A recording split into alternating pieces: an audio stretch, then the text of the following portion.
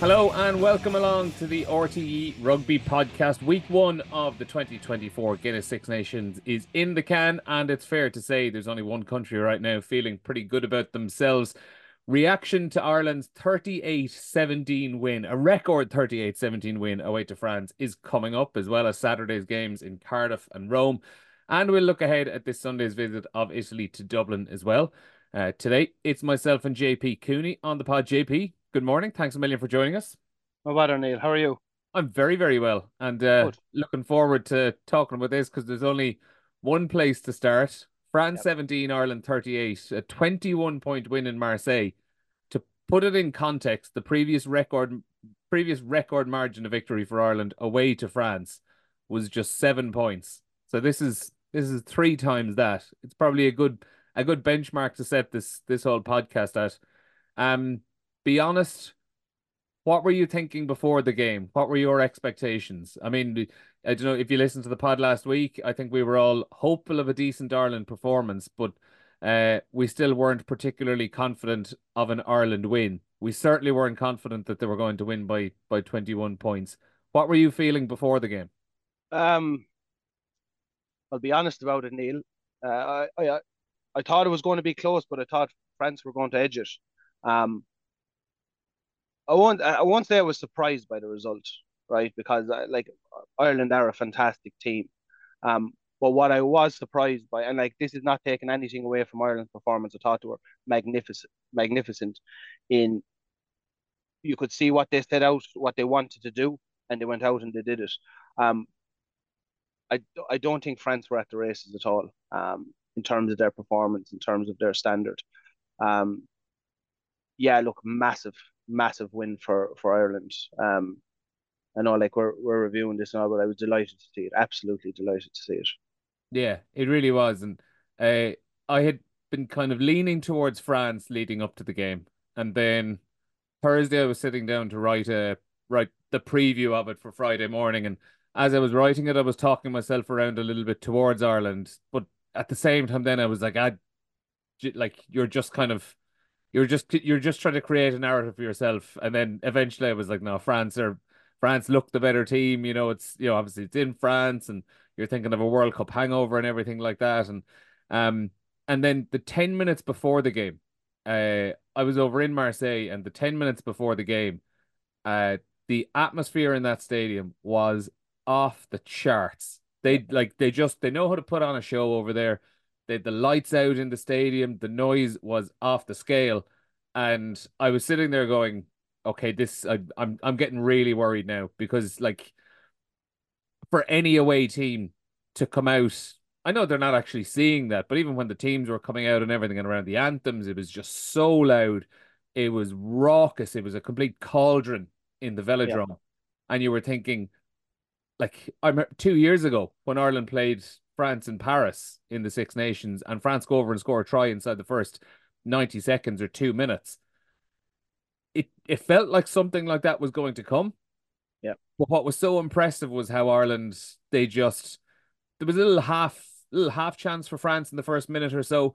Ireland kind of weren't great on a kick chase. France moved it out wide. Damien Penaud went down towards the corner. Hugo Keenan put in a good tackle and put him out of play. And over the next few minutes, Ireland had three lineouts, won all three of them, and you could just see bit by bit settling themselves into the game. They get a penalty under the post, kick that to go 3 points up. And then obviously the first Paul Valenza yellow card happens. But even by that stage, Ireland looked nice and settled and relaxed and calm in that first 10 minutes and just took it from there. yeah, yeah. Most definitely, Neil. And make no mistake about it. Having that game in Marseille, having it at 9 o'clock in the night, that was to, I suppose, give that atmosphere that you're after describing there, 100%. Taking it out of Paris, bringing it down to Marseille, um, down towards the south of France, where I won't say the true rugby supporters of French rugby are, but they're probably a different type of supporter It is than, yeah, 100%. Yeah. yeah, Yeah. yeah. I couldn't see them, maybe wearing a suit into the game, eating a prawn sandwich before it. Um, I'd imagine these guys were, you know, had finish up work or whatever it is they're doing, have a few glasses of wine, and really get behind the French national team. Um, and the atmosphere. I know you witnessed it firsthand. It came through on the TV as well. Um, can't remember what coverage I was watching, but it panned around the stadium there at one stage. All the lights were off, and all you could see was the people with their camera phones, lighting up the stadium. Um, can be intimidating for a team, but I think it's a testament to Ireland what kind of a caliber of a team they are, that they're able to go down there and pull out a performance like that in a coliseum, nearly everyone baying for their blood. Um, no, like that on top of who they're playing, the caliber of team that they beat comprehensively. I think it was a fantastic performance. Yeah, and like for as well as Ireland, like they were very ruthless in attack and they did some fantastic stuff. But they did. It was just the mentality was so good from the start as well. Like we mentioned, the first few minutes where they kind of silenced the crowd ever so slightly. But even if you look at the other stages through the game, and one of the things Andy Farrell said afterwards that pleased him most about the victory was the points that France actually got back into the game and they looked like they were getting ahead of steam. Ireland just killed that momentum. Yeah, So the last, ironically enough, it was pretty much after Willemse got his second yellow card and a red, and France went down to 14, and all of a sudden that just seemed to kind of wake them up, and they started to play right up to half time. They got their try, and going into the halftime whistle, going into the halftime break, Ireland were only 7 points up at this stage. yeah, Like that's a long time to stew over conceding a try late. France had scored that try late, and all of a sudden it's a different game heading into halftime. They come out after the break. I know France missed a penalty pretty much off the whistle, but from there Ireland just went back to what they were doing. They got down, they got the next score to go 14 points ahead. And then, further on into the second half, France come back, they win a flurry of penalties down into the corner. They score a try. Ireland go down to 14 players with Peter O'Mahony's yellow card. And all of a sudden, Ireland are just 7 points up on France. It's 14 on 14 for the next 10 minutes. And there's still just under 30 minutes left to play. There was a lot of rugby left in that game, and it was a one score match. But what did Ireland do? They settled things down all over again. And pretty much with the last act of Peter O'Mahony's sin binning, Ireland go over and score the bonus point try. They win that 10-minute block, seven yeah. points to nil. And from there, they never really looked back. It was just those moments of just confidence and assuredness and not letting the moment or not letting the setbacks get the better of them or compounding errors with other errors. Like Yep. maybe we'll talk about Scotland a little bit later on where, they sensed the team were coming back into it and they started to panic, but there was nothing like that from Ireland. No, no, absolutely not. And you get the sense from looking at them as a team that it's very much they stick to the plan. Like they set out a stall of what they want to do. Like I'm sure Andy Farrell, um, the leaders within the Irish squad would have, said this is how we're going to go after France, and we'll probably jump into it a bit in a minute. Um, and all it is then on top of that is just focusing on that plan, no matter what happens, no matter what, you know. Personally, Neil, I saw Malvaka take that quick tap, maybe 7 or 8 yards from the line, and Peno gets over. Big carry from Antonio, and Damien Penaud scores a try just on the stroke of half time. I was thinking to myself, that's going to give a bit of life to France. Mm. That's going to get them with Willemse gone off or not. Um, but yet, come out in the second half and they just go back to executing their plan. That's all they do. So yeah, look, in terms of and even like the environment, like it would have been easy. Like a lot of other teams, I won't say it would have been easy, but a lot of other teams, the result might have been very, very different. But in terms of what their focus or what they were looking at to do, or what they were looking to do to France, they just executed it from minute one to minute 80 or 83 or 84, whatever was on the clock when Conor Murray kicked it dead. And I think that's the mental strength. That's the even when things don't go your way, adversity, the ability to go back to that plan and just focus on the next job or focus on the next. They call them little moments, but getting a little moment wrong can have a very big effect on the outcome of a game. And I think Ireland done that superbly when last Friday night. Yeah, and like I probably nobody probably epitomized that more than Jack Crowley, as I said, where like if you get a little moment wrong, that you're not getting the next few little moments wrong as well. Where Jack Crowley made plenty of mistakes during Yeah, the match, but he always seemed to follow it up with something positive, where those little mistakes weren't playing on his mind. Um, Off the tee, for example, he missed that kick straight in front of the post from, okay, it yeah, was a little bit far, maybe it was 35 meters out, maybe, during the first half. But then in the second half, he puts over two from the touchline straight between the sticks. Um, with the ball out of hand, he put one dead, he put one over put one out on the full. But then at the same time, he still had the confidence to keep bringing the ball up to the line, keep testing the French defense. And the first two tries, he had a big role to play in them, where he brings that ball right up towards the line. And I think on both occasions got flattened by he did. Piero Mavaka. Um, the first one gets the pass off to James Lowe, and Ireland from the next phase score a try.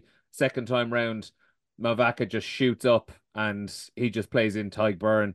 And, you know, it's the ability, I suppose, to particularly for a position like out half, to Yeah, not let mistakes affect you is very, very important. And while it wasn't a perfect performance from him for someone making his 10th cap and, you know, just a second Six Nations start and by far the biggest start he's had in his career, it was a it was a very, very good night's work all round.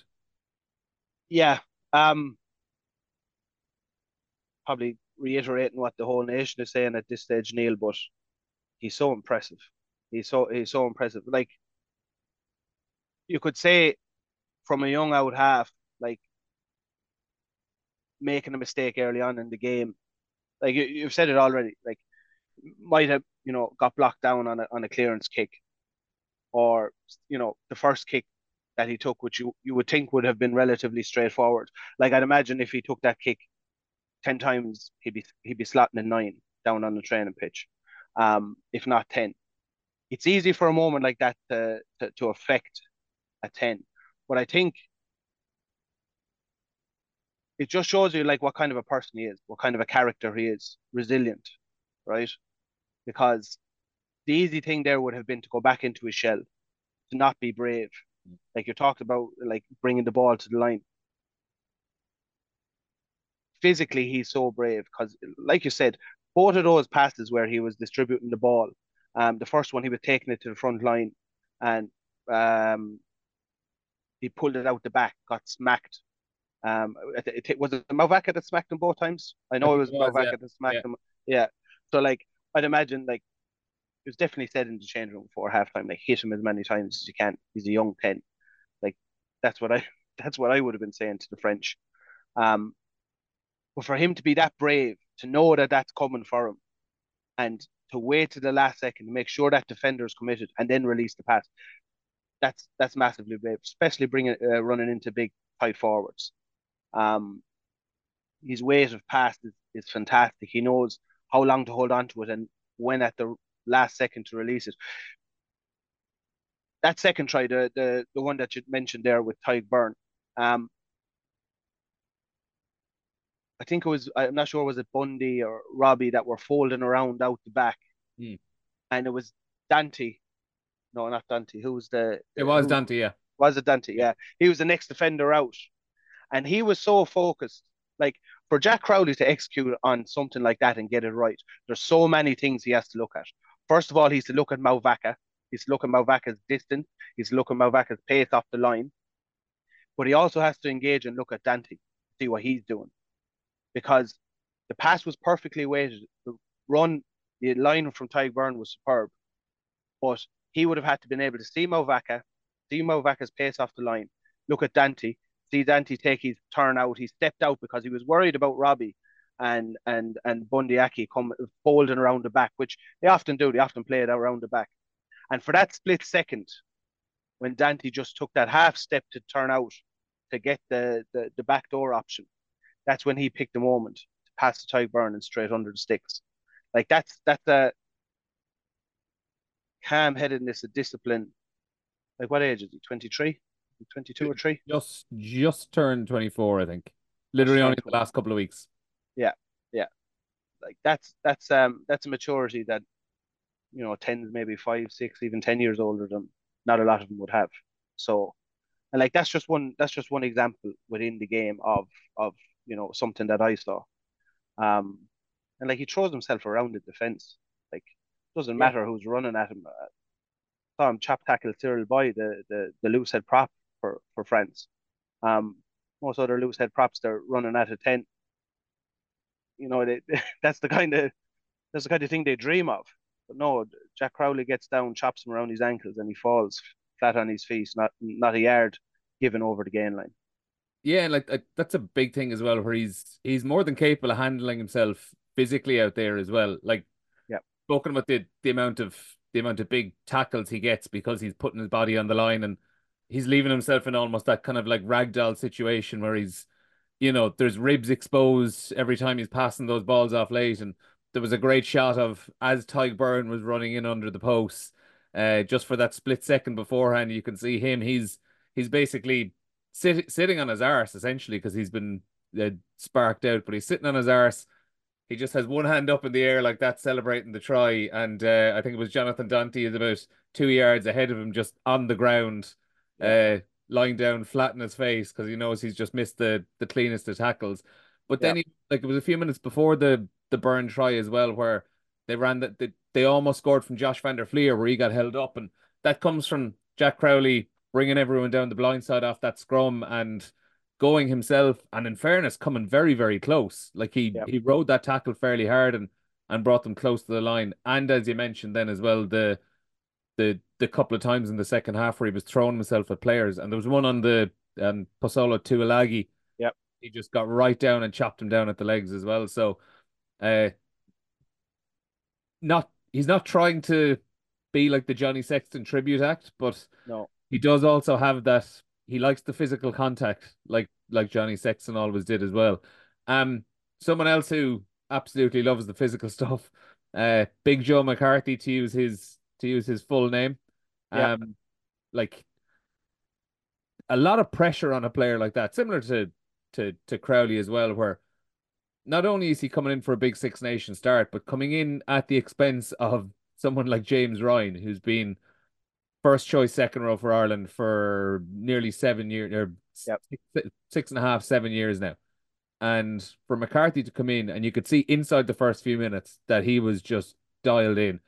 Every time he got the ball, he was getting over the gain line. 9 carries for about 40 to 45 meters as well. yeah, Threw in 9 tackles as well, hit 23 rucks, used him a couple of times in the line out as well. Tyg Byrne probably had the stats probably showed Tyg Byrne maybe to have a better game, but given the context of everything, like he was just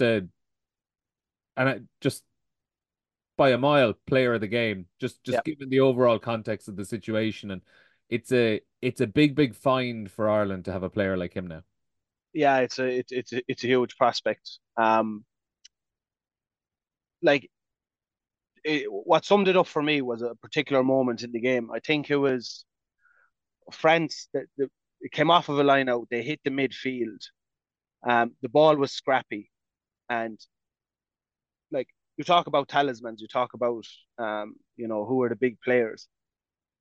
Aldred takes the ball coming back against the grain, say the ball is popped to him, and Joe McCarthy like accelerates out of the line. And one of France is a prolific ball carrier for France, and without a doubt, like one of the best ball carriers France have. And Joe McCarthy just empties him. Like when I say empty him, I don't mean like just put him on the ground. He dips his shoulder just as Aldred is catching the ball, puts his shoulder into his stomach and pumps his legs and drives him back, take yards off. Um, like you've talked about all those stats, you've talked about all like the great things that he's done in the game. Like that for me is like a statement remark within the game, as in there's the man that France go to when they want go forward ball, and Big Joe McCarthy draws a line in the sand and says, "No, not today." Um, You mentioned about the meters again. What was it? Not 42, 43 meters for nine Uh, carries. 44 from nine Yeah, carries. yeah. What people don't appreciate, or Yeah. And maybe so, and people that, just sorry to interrupt, but as well, like that's not, there's no big line break in there yeah, that's maybe accounting for, 25, 30 meters. It was all just a series of kind of like five, six at a time. And yeah. those bloody add up. Oh yeah. But where those meters were made, like when you talk about dog work, um, like it's not like he's getting that ball out on the wing Yeah. and he gets to carry into another like man that'd be smaller than him that he can carry over the gain line. Like he's carrying that ball into heavy contact. He's carrying that ball off of a ruck into tight five forwards or their big forwards. Um, like he's not a small man, but He's French definitely lads not a are small man. no, but the French are big. They have weight to put behind the tackle. Um, for him to be making those yards in those areas, it's probably one of the hardest places to carry into, because you could use any kind of cliches you want to describe it, a combat zone, heavy traffic, whatever you want. But for him to be able to carry in there and make those yards and get that French defense on the back foot, absolutely massive, absolutely huge.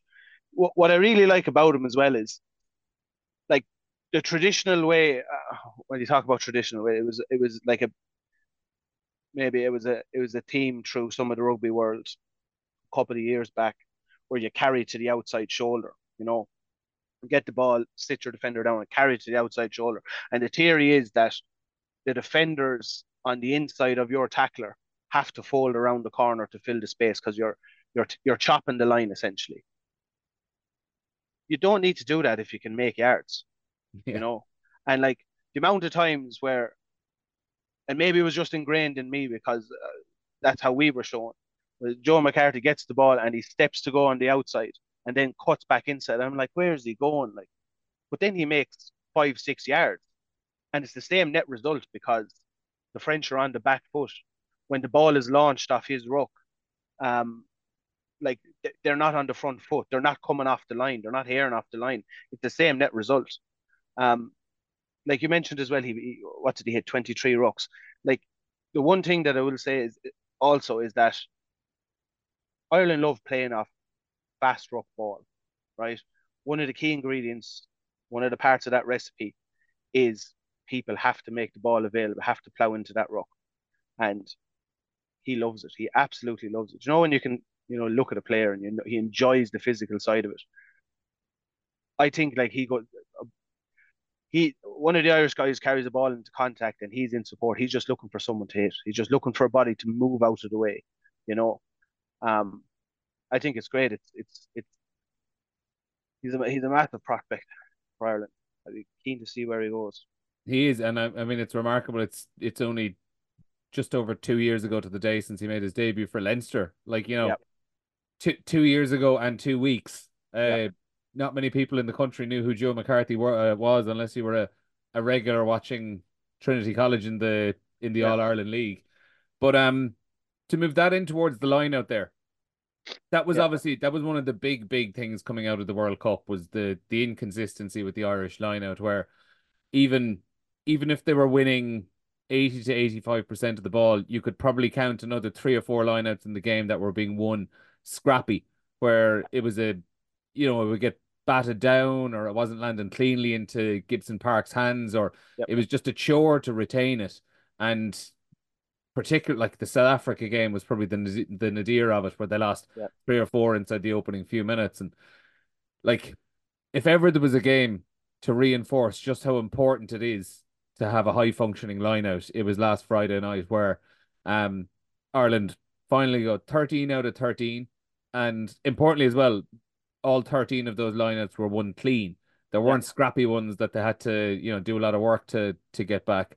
And then also all five tries coming with the line out as a primary source through a yeah, variety of ways as well. Two of the yeah, tries were, in close to the line, you get it down, dominant maul, and you get over the line.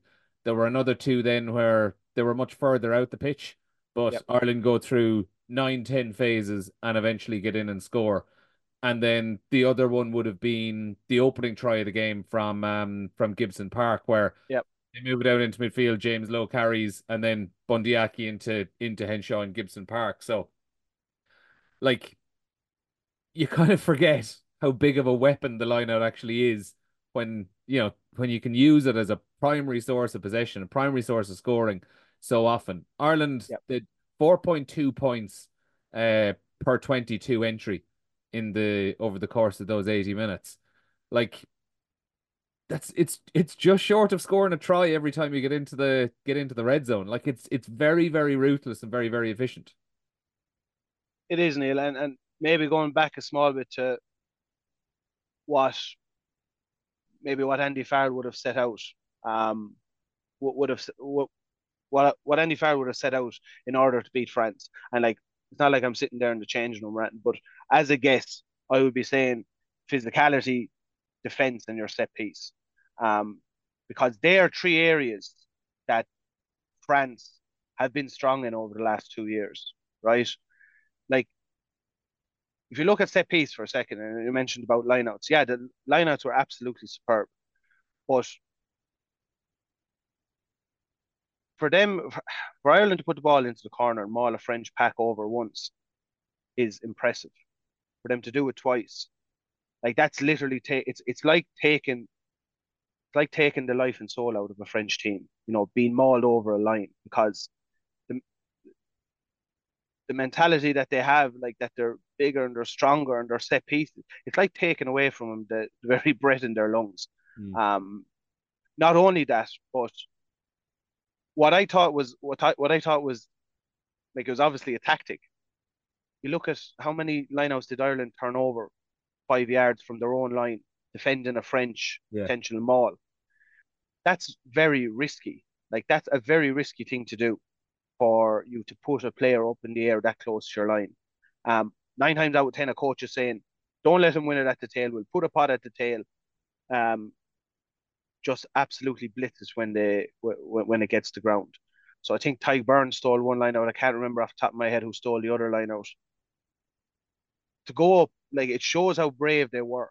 It shows how much they were going after France, um, the French set piece, to take away like what they would consider their way of getting into the game potentially. You know, um, yeah, like the lineup was fantastic. I thought it was very good, and Ireland are absolutely lethal. And you talk about the line out, and you've alluded to it there. It's not like line out, ball into the middle pitch, score or try. It's their set plays. It's their third phase. It's their fourth phase. It's their fifth phase where they'll cut you. And they'll have looked at the video. They'll have looked at how teams defend when you get into multi-phase, and they're able to play and manipulate teams the way they want. Um, probably like being a man down as well definitely didn't help. But a team like Ireland, they'll find space when there's 15 people on the pitch. They'll find it twice as quick when they're down a man. Yeah, and like even accounting for the man advantage Ireland had for the majority of the game, Yeah, even when it was 15 on 15, Ireland actually did have a lot of lineouts in that yeah, period in that first half. I think I said earlier there was it 4 or 5 inside the first 10 minutes when it was 15 on 15, and I yeah, think France contested four of the first eight. Like a lot of the lineup ball that was won was uncontested, but in the first half, France did contest 4 or 5 times, and Ireland won each of them clean, which it is reassuring. yeah. Probably though, I think one swallow doesn't make a spring, and So so like it's a small enough sample size to declare the Irish lineout fixed. It's probably something that we'll have to wait and see further on into the competition, mainly against England, who did a job in Italy's lineout at the weekend, and yeah, even to be honest, in towards the summer tour in South Africa will be the proper benchmark of whether or not the scrum is fixed. But there was a lot of promising signs in it. They even changed up, that it wasn't just executing what they were trying to do in the World Cup better. yeah, I was looking through the Opta sheets, and they give you a good idea of how many people are in the line out, and during the World Cup and before the World Cup, the vast majority of Ireland's lineouts was 5 man, and it was 5+1. yeah, Uh, the against France, it was 45% of their lineouts, 45% of the 13 lineouts were either full man or full plus one. Yeah, So there's definitely been a lot of work gone into deciding what they're doing and what their shape is going to be. And also as well for Tyke Byrne to be coming in and calling the lineouts all of a sudden, that was a big responsibility. Um, a lot of people probably would have thought it was a big gamble to put Joe McCarthy in for James Ryan rather than for Josh van der Fleer. yeah. And you're removing one of your key line out one of your key line out jumpers in it. So they made a lot of big calls in there, and there's clearly been a lot of work. But I suppose time will tell over the next Yeah. few months to see whether or not it's fully fixed. And some of those some of those stats are interesting there, Neil.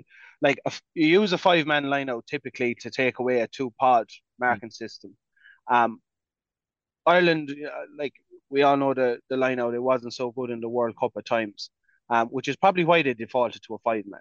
You know, um, they would prefer the seven-man lineouts or the six plus ones because it opens up space for their backs. Their backs are lethal. mm, Their backs are absolutely lethal. Like a lot harder for a team attacking. Say you have a five-man line out, that means there's two back rows out. There's more the defensive line. It probably doesn't give them what they need.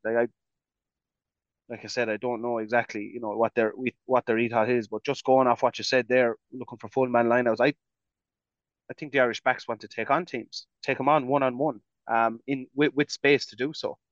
Um, which yeah, look at like what you said, one hot day doesn't make a summer swallow even. So we'll see. Yeah, that'll be tested. That'll be tested in the games coming up and into the summer tour too. mm. One of the final bits on Ireland specifically, just around Andy Farrell and the man Yeah, management, and I suppose just making people feel at ease, because they've had to deal with a lot of talk over the last few weeks of people asking them, is there going to be a World Cup hangover? Is there going to be a World Cup hangover? And they've been fairly emphatic. No, there won't be, positive vibes heading towards the Six Nations. But it was interesting. Um, After the match on Friday, Andy Farley was asked about Calvin Nash, getting a getting his try on his Six Nations debut. Great story, yada yada yada. And he was saying that, he'd actually noticed that he was being very, very quiet during the week, and he, had a little word with him on Friday just to see how he was feeling. And a short while later, we were talking to Nash, and we yeah, were asking him, can you give us an idea of what Farrell was saying to you? And uh, the quotes here was actually just quite interesting. He said, "It opened my eyes up to how good Faz is with people, looking out to see what way they are. He came up to me and he said, 'You've been quiet this week.' And I was like, 'How has he spotted this?'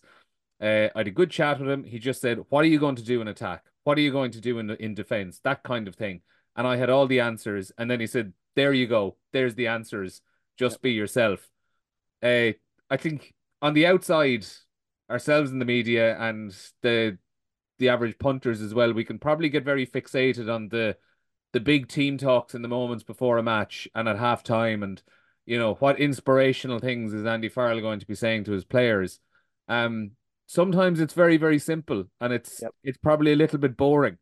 It's it's just it's getting the players to give you the answers, and then holding up the mirror to them and say, "Look, there you are. You know all the answers. You're perfectly set." Yeah. Um, it's it's quite simple, really. It is, and it's kind of maybe how he empowers the players. Yeah. Like take Calvin. I watched that interview, and I think yeah, the phrase that Andy Farrell used to him was be the best version, be the best possible version you can be of yourself. Um, and that's massive, right? Because look, like what was Calvin Nash thinking during the week? I have to do this, I have to do that. What if, I don't imagine what goes through a player's head when they're getting their first run out. Um, but what Andy Farrell is essentially saying there is, you know what you're doing. You have the jersey because you're good enough to be there. Just go out and perform. Just go out and be yourself. Just go out and do what got you the jersey in the first place.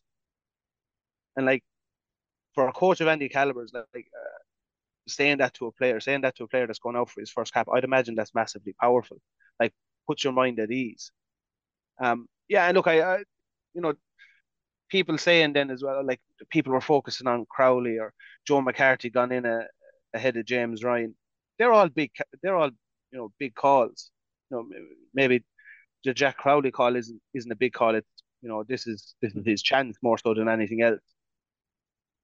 But like Jack Crowley, Joe McCarthy, they've been around the squad for a while. You look at the team that was picked around them. You have Jack Crowley, his first start away to France in a cauldron, and Jemison Gibson Park is the nine. Caelan Doris is like, you look at the axis of a team, it's normally like you're 8, 9, 10, 12. And you have Caelan Doris at 8, Jemison Gibson Park at 9. Then you have Crowley at 10. You have Bundy at 12 and Robbie at 13. Um, they're all hugely experienced players to put in around Jack Crowley. Like I've seen Bundy in action in the sports grounds or wherever. He's Yeah. constantly talking, yapping, and like that narrative for even a player. I know you brought up about Calvin Nash, but that narrative going into a player like Crowley, who is gifted in his own right, that narrative, that extra set of eyes of Bundy shouting in, he'd be looking up at the defense, shouting in to see what they're doing. Um, like it's comforting. It's enabling those players who are, use the quotation marks, inexperienced, but like they're in the best possible environment, because that like they were the questions that was probably why people were thinking, okay, we could go down to the French because Jack Crowley isn't at Johnny Sexton's level yet, or Joe McCarthy, he's only it's his first start against the French, as far as I can remember. Um, but when you take the bigger picture and look at it, Andy Farrell has, like, in my opinion, all these situations thought about, all weighed up, measured to within an inch for him to make the right call. It's kind of like it happens, and then you think afterwards, oh, it makes sense now. It's like he's, I don't know, a step ahead of everyone else when it comes to thinking. Yeah, just a very, very simple and just smart man management. It was funny though, you Yeah, mentioned Bondiaki and how much he talks. I think all of us discovered that during COVID when the games were played behind yeah, closed doors. yeah, That was an eye-opening experience to to hear what the players were saying on the pitch and just who in particular. I remember Bundyaki and James Lowe in particular just would not shut up for 80 yeah. minutes. It was actually a good insight. Looking ahead at the Italy game this weekend then. Um considering how well Ireland went at the weekend and how you had a few inexperienced players in there, you'd probably expect, barring injuries this week anyway, that we would probably be seeing the same 15. I know Gary Ringrose maybe could be back fit, but like it'd be hard to break up Bundyaki and Robbie Henshaw after how well they played together as a unit as well on Friday night as well. Would you be surprised to see any changes to that starting 15, bar injuries, of course? Yeah, well, like if it was a shorter turnaround, Yeah, no, you 9 day turnaround as well. Obviously, is working in their favor. yeah, if it was a shorter turnaround, you think Yeah, Andy Farrell might say, okay, well, in terms of the fixtures that are coming up, we might give X, Y, and Z, a rest or a week off or whatever, because we'll need them for this, this, this, and this. But if it's a 9 day turnaround, Neil, I wouldn't expect to see changes. But at the same time, then, like, Andy Farrell will make the call that's right for him and the squad, and he seems to be kind of nailing it at this point. So wouldn't expect to see any changes, but you never know either. Um, how much did you see of Italy at the weekend, and are there areas in their game that you think could trouble Ireland?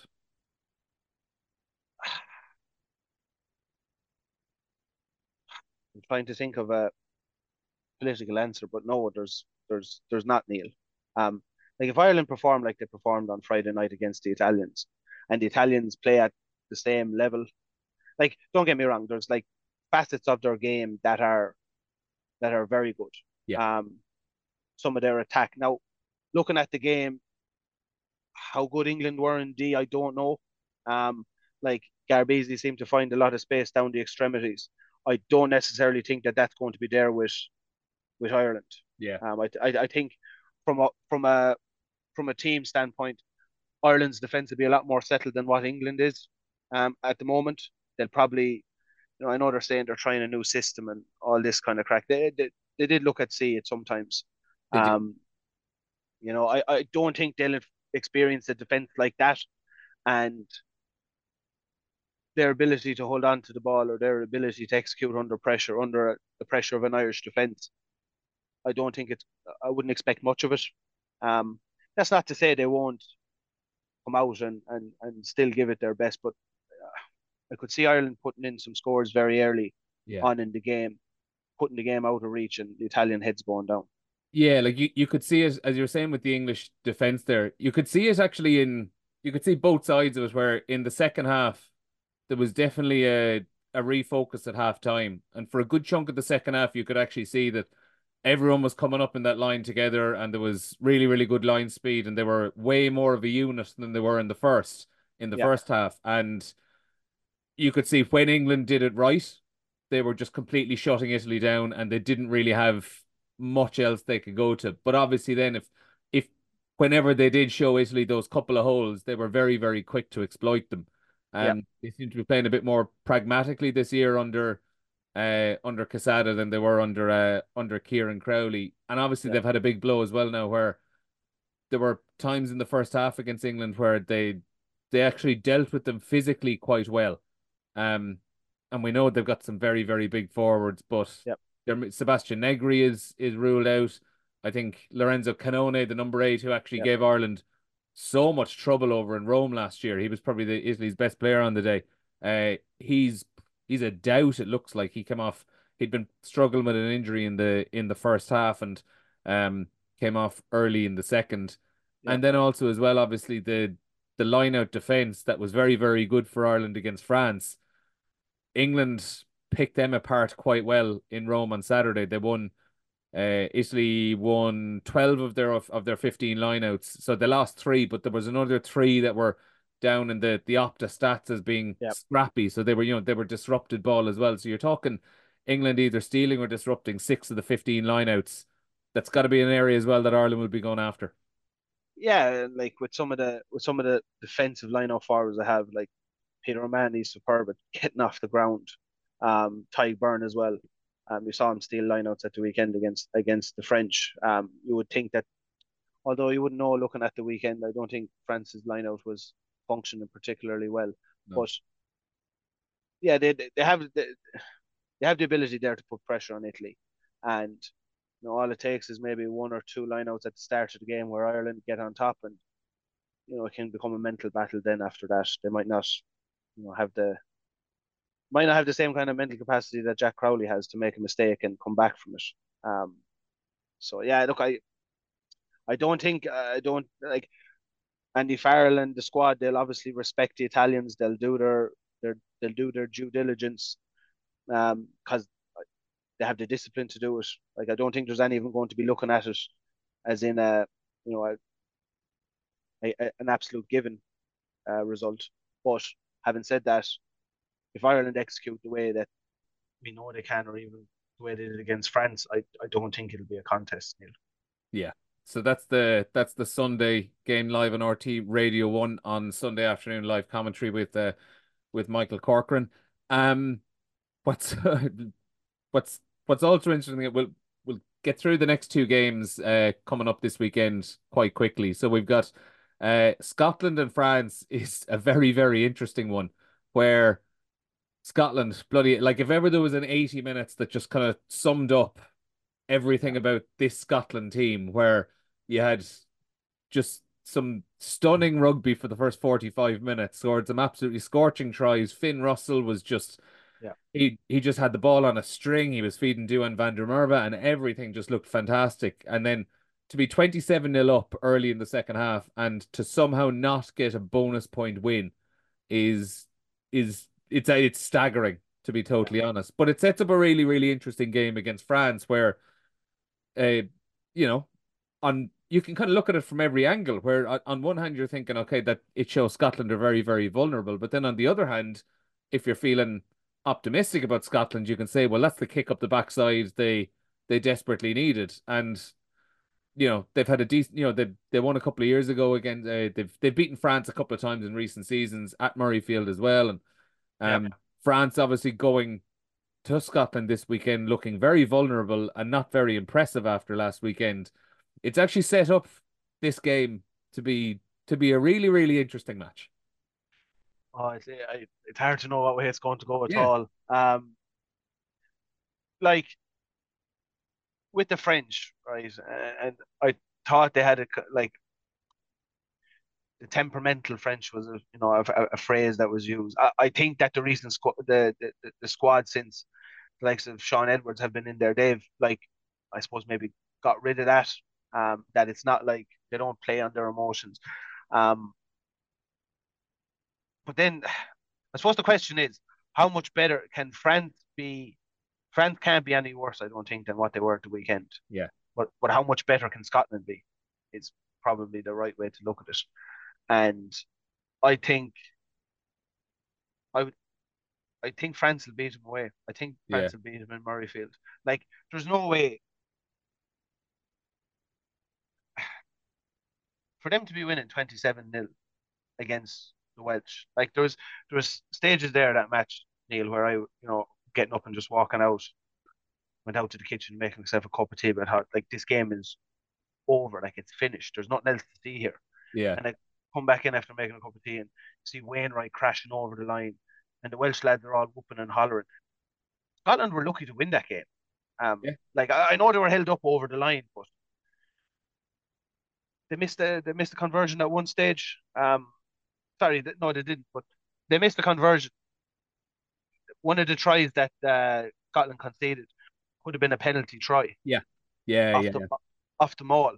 yeah, It was awarded as a regular try. They missed the conversion. But if that was a penalty try, they wouldn't have to take the kick to get to 7 points. yeah, And if the game pans out the same way, Wales beat Scotland. So like I don't know from a mental capacity where Scotland are. Like you talk about the resilience, you talk about the discipline of Ireland, and it's like Scotland are like it's chalk and cheese here. yeah. And like what you said, Finn Russell and Duhan van der Merwe, Duhan van der Merwe finishing from like 50 yards out, fantastic try, but then they just like capitulate. I don't know. I don't know. It's hard to know where their heads at. Yeah, I like it's very hard to confidently predict this game at the weekend because, as you say, it's two sides who gave us just fairly wild performances on Saturday. Scotland, you'd have to assume, as you say, they couldn't possibly be as good in the first half, or they couldn't possibly be as good as they were in the first half in Cardiff, and they couldn't possibly be as bad as they were in the second. Yeah, So maybe their performance is going to be somewhere in the middle, which would be a normal enough level of performance. And then you said France, surely they couldn't be as bad again 2 weeks in a row. And if they are, all of a sudden there's serious questions that have to be asked of Fabien Galtier, and yeah, have they just gone back to the France that we knew 6, 7 years ago, where they were just playing on their emotions week on week as well. yeah, Finally, then, we'll mention Wales against England. Um, Wales similar to Scotland, obviously, it's a game of two halves. England, um, weren't particularly impressive against Italy in terms of attack, but like it's funny, if you look through the stats, you would actually probably think England won that game a lot more comfortably than they did. Their ball retention was the fastest of all six teams across the weekend. They were comfortable. They took the line out apart, but there's just something about their attack at the moment where they're never really going to. It's hard to see how they dominate a team on the scoreboard, even if they dominate them physically, because they're just not creating and executing enough chances. yeah. I don't even know do they have a pack to dominate a team physically anymore. Like don't get me wrong, they're good forwards, but think back to English packs in years past, and like they just grind you asunder. They're kicking the ball less anyway. I saw some stat that only kick off one in every two, where previously where now it's maybe one in three. It doesn't look like the attack is settled. It doesn't look like they all know exactly their role. They all singing off the same hymn sheet.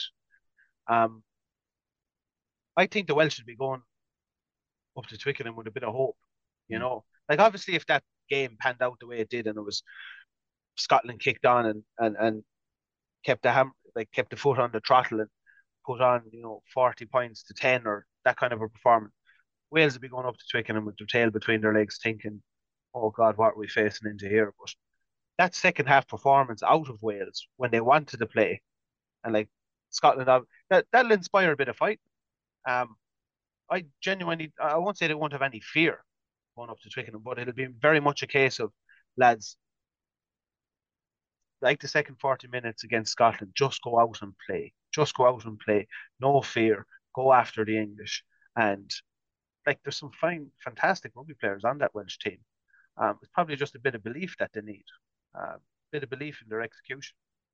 Yeah, be interesting to see. And who knows, maybe if Wales can pull off something at the weekend, they'll be coming to Dublin with that match in a few weeks' time. It'll be looking a lot different. But Yeah. we'll see how it goes. England against Wales is the live game on RT2 and RT Player this Saturday afternoon, 4:45 kickoff. And there's also coverage on Friday night of their under-20s meeting is on the RT Player as well. That's where we're going to leave it for this week. JP, thanks a million for joining us. We got through a lot there. As a reminder as well, Ireland against Italy Sunday afternoon live commentary on RT Radio 1 with Michael Corcoran and Fiona Coughlin. So tune in for that and tune in to us next week when we'll be back on the RT Rugby podcast, looking back on round two's games and looking ahead at the round three games, which are coming up after the fallow week next week. But